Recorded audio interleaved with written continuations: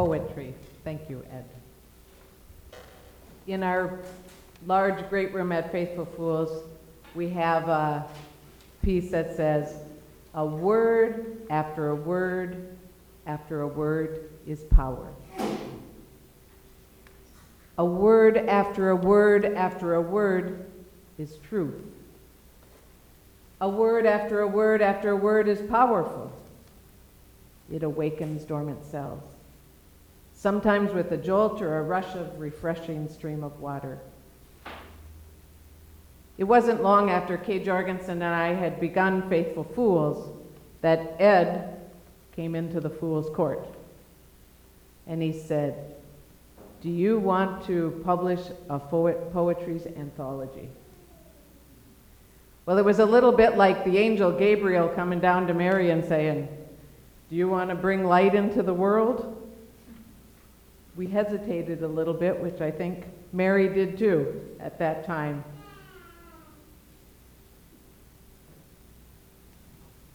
But we said, yes, sure, why not? And if I were to look back at all of the yeses and sures and why nots we've done in these 21 years, I have to say I think this is the one I'm most grateful for. The voices of poets filled the Fool's Court, and as I listened, the dormant, often hidden or secret parts of my very human self came alive, and they were given words. As absolute grief and fear and pain and love and struggle and joy were expressed, word after word after word, I was so grateful. You see, I grew up in Minnesota, small town in Minnesota. We were a nice family. We went to church. We were taught to be kind. My dad was a milkman and my mom was a nurse. We weren't healthy, but we had enough. And I knew love and stability. I was taught to be kind and respectful, but we weren't very good about talking about the tough stuff. The margins were narrow of what it was to be a good or respectable human being. Harsh words could be threatened with, "I'll wash your mouth out with soap." The existence of pain and grief and betrayal, loneliness, cruelty, resilience, raw feelings of fear and love were hushed. It wasn't nice to talk about them. If anything, I would sometimes write them in my journal, behind a closed door, and then shred the journal so no one would ever find it. At Faithful Fools, we say, we discover on the streets our common humanity. Well, I believe that in poetry, too, we discover our common humanity. Ed, Kim, and Jesse are real human beings. They are poets, honest about life. They live in the Tenderloin.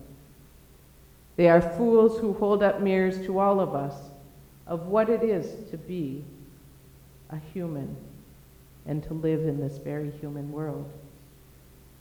That may not always be nice, but it is alive and honest.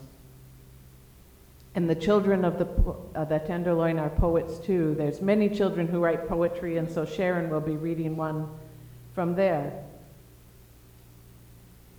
And may they be words as you and I listen this morning. May they empower us.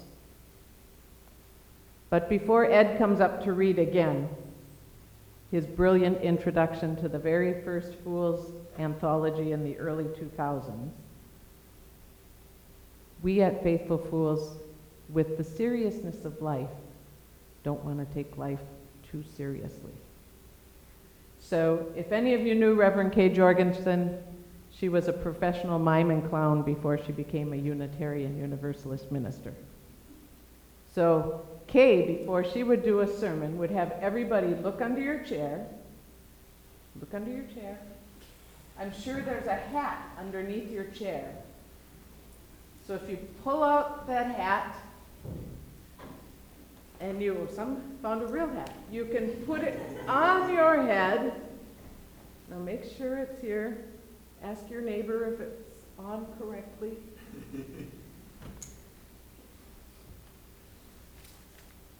So it's serious business living this serious stuff. And as fools, our job is also to ignite a little folly to keep ourselves from becoming too serious. So we have red noses, but because it makes it hard to read with a red nose because you see double, it can go on ears. And we add a little color to life so we can listen seriously. So are we ready to listen to more poetry? All right, Ed.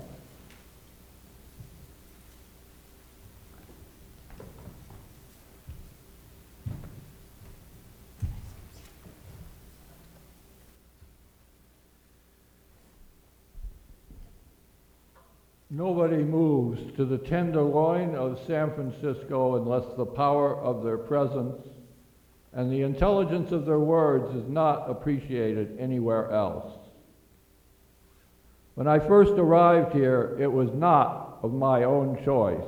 I had been married for 18 years, and as my wife and I went separate ways, I had to find a place to live. North Beach was too expensive, so I found an affordable room with no kitchen and a bathroom in the hall. This refuge was located on 7th and Market. It was a clean room, but in 3 years I have made it as dirty as the soil out of which wheat grows. Ripped up poems thrown onto the floor, Altoid ashtray cans overflowing with cigarettes, a cheap boombox playing old Charles Mingus recordings, a cold depression hanging in the air without advertisements for itself. The first night I arrived here, I'd spent hours, which seemed like hundreds of years, standing on various San Francisco street corners with my ex-wife as she cried tears of regret that were as useless to me as I was to her now. Some con artist tried to sell her a computer. Then finally, she returned to her home, and I entered my room and tried to sleep alone. But the words of the people on the street kept me awake. All night long they sang to me. You see, there is a screaming corner outside of where I live on 7th and Market. And by any other name it is called pure poetry. The screaming corner is where those who love no one and who no one loves express themselves after 3 a.m. I want to kill myself was one line I heard repeated over and over again in a woman's loud and matter-of-fact monotone voice for over 3 hours. Others on the screaming corner are not so discreet. They don't want to kill themselves.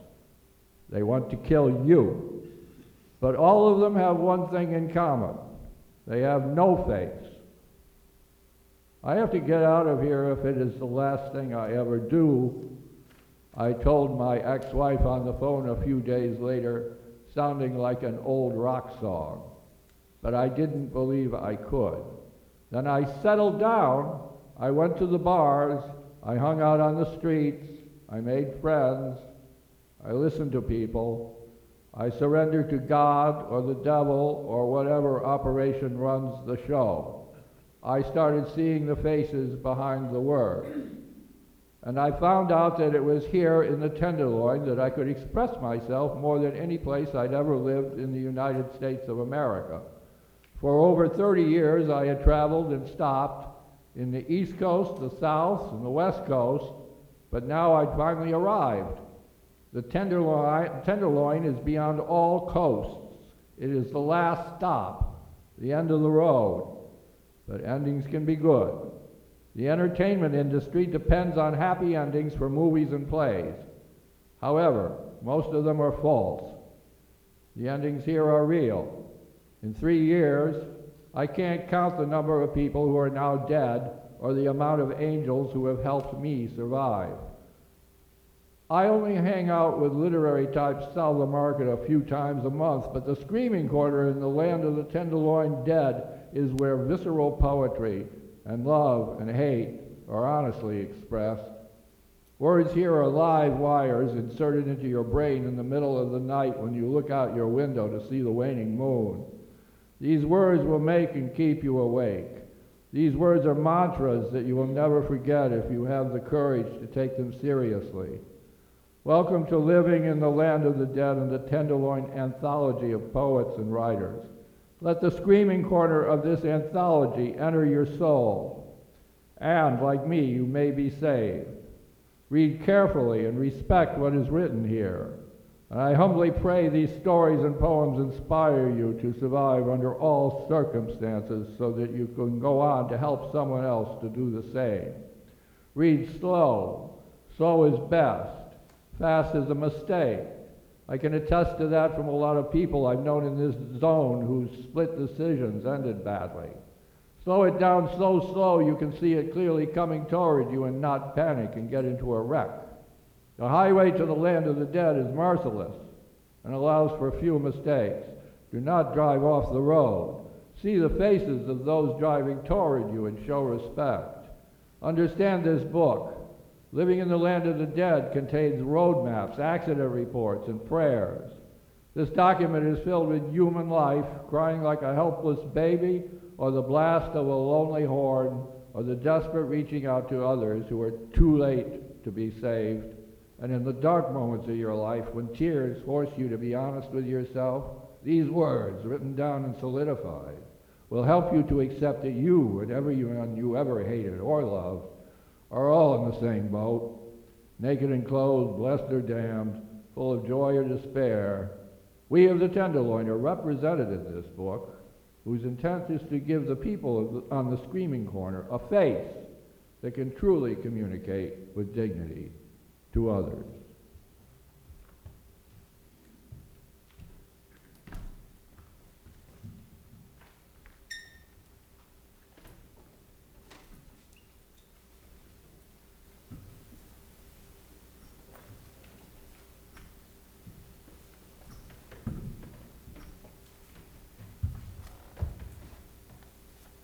Hi, my name is Kim.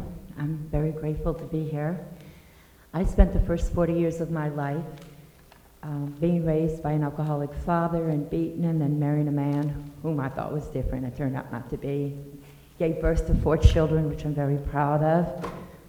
And then when my ex decided he didn't want me anymore, decided to kill me on a motorcycle and did it without getting caught. And then I ended up in the Tenderloin because of being homeless, losing everything and being homeless, and I victim of domestic violence. I had given up. I wasn't coming out of my room. I wasn't doing anything. And then some good people of the neighborhood, Sam, who is a part of Faithful Fools, who's not here today, was one of the first ones. And then Jesse, I met, who decided to pull me into his poetry class, and somehow gave me a place to speak my words that I couldn't speak any other way because nobody believed me anymore. I was an emotional wreck. I was diagnosed with PTSD and told this was my life. Get used to it. I now work 1 day a week again as a mentor for the Public Authority and Home Supportive Services, and I've tried to start a new life. And one of those was through poetry and the good people of Faithful Fools. My first one is called The Blank Page. To stare in despair for having lost the words to share. To know the darkness of your despair will shine through. When you want only hope and joy to be your tale. To want to leave the only words of love spoken. But the broken heart speaks instead. For no speak of the pain of the words are even too great to bear. As the words of hate and prejudice are whispered, I stare at the blank page with hope and faith. We demand a justice unreal, unfair, and unattainable, ignorance of the here and now, the evil of a blind faith in the invisible, unable to open their eyes to their own hate. What are words really if they are used as a weapon? A truth too many ignore and deny. What words to use for healing and peace to change the world? What words of love do I use on this blank page to make a difference? This one I wrote about what it's like just in the day of the life of living in the Tenderloin. Fear of the gutter. Today's a bad day. The fear is so very strong. I thought my strength was building, not crumbling. I pushed through the drug dealers again with my feet dragging. And then I see you sitting next to that curb with a bag and some scattered clothes. I'm walking towards you, hunched, with my med pen clenched in my hand, almost to my destination. I watch as you put your shirt and then your pants on. And as I shuffle closer, I see you change your mind about your shirt. And I get to laugh with you for just a moment at remembering I just done that very same thing not 20 minutes ago in my room. And then the fear returns as our surroundings come crashing through. You without a home, me going to Faithful Fools for a very desperately needed healing. Now thinking I'm just wasting their time because nothing can take away the pain of not being able to take your hand and bring you somewhere safe to where you can get a room instantly, some food, a bath, clean clothes, things that we're taking but should be given back. My soul has been tortured for so long now, you would think the screams would stop. But they don't. They only get worse as my feet can hardly move now. My body hurts all over. I go to bed every night crying myself to sleep. I wake up screaming. I live in fear all day. See, I was where you are now, put out of my home by violence onto the streets, where even living in a shelter still means you are sitting on the curb with others passing you by, kicking and spitting on you, just because. And because of the hate of others, you become a victim again. I never want to go there again, my soul screams out in pain. So how do we make this not be? Thank you for letting me share with you today. It's nice to meet you all.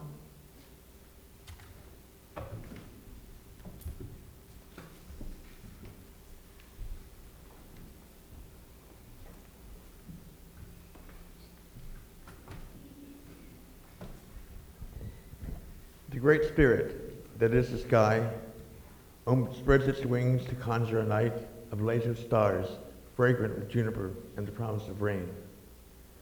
Gentle winds guide our journey across magenta sands, east to where my father will be buried at the edge of the southern plains. We shall all, each through our own journey, arrive with bare feet and dusty hair to a field of stone and yellow flowers. There we must wander among the headstones and broken angels, seeking the names of ancestors and dead lovers. The tragedies and miracles of life are exhausting. We grow heavy with nostalgia. We lower our bodies to the stony ground, close our eyes, and listen to the cicadas sing among the broomweed and yarrow. We dream of purple thistles. Barking dogs awake those of us who must return. When I cross a path that my father walked, I miss the comfort of his arms. I miss the taste of stone and the dark wine on my lips. I hike up hills and along dried arroyos. I am counseled by crows. I pray and laugh. I burn copal and sage. I am a generation of trees. My branches sway with thunder and wind. The evening is a swirl of dark leaves falling to a quiet place that promises storms. Fathers die, and so I am now an elder of my tribe, and I must show no fear. A fierce thirst. A fierce thirst, blistered feet, longing for a deep night's sleep. To know these things is to understand the need to be generous with water.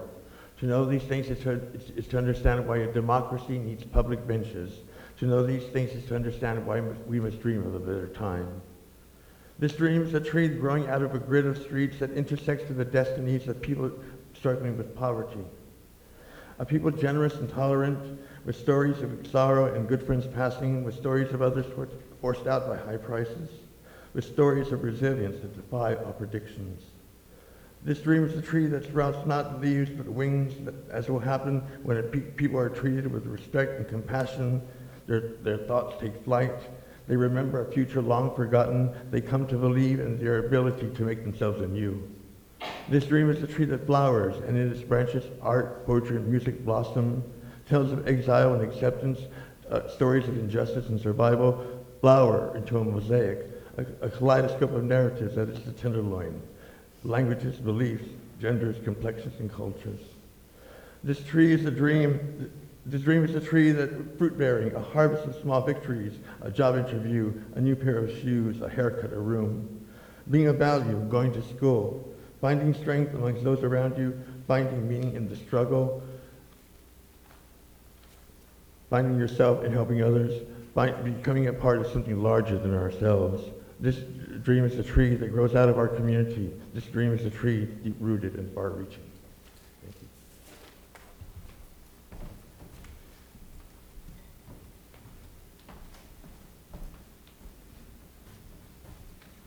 Sacred Thing. It's written by Tasbih Latif, an 8th grade student. Why can't they just stop? Instead of a dark and gloomy day, there'll be sun dancing and finding its way. Instead of weapons, there'll be books in our hands. These wars are tearing up the world into little pieces. They're destroying nature, and worse, they're taking away the most sacred thing, life.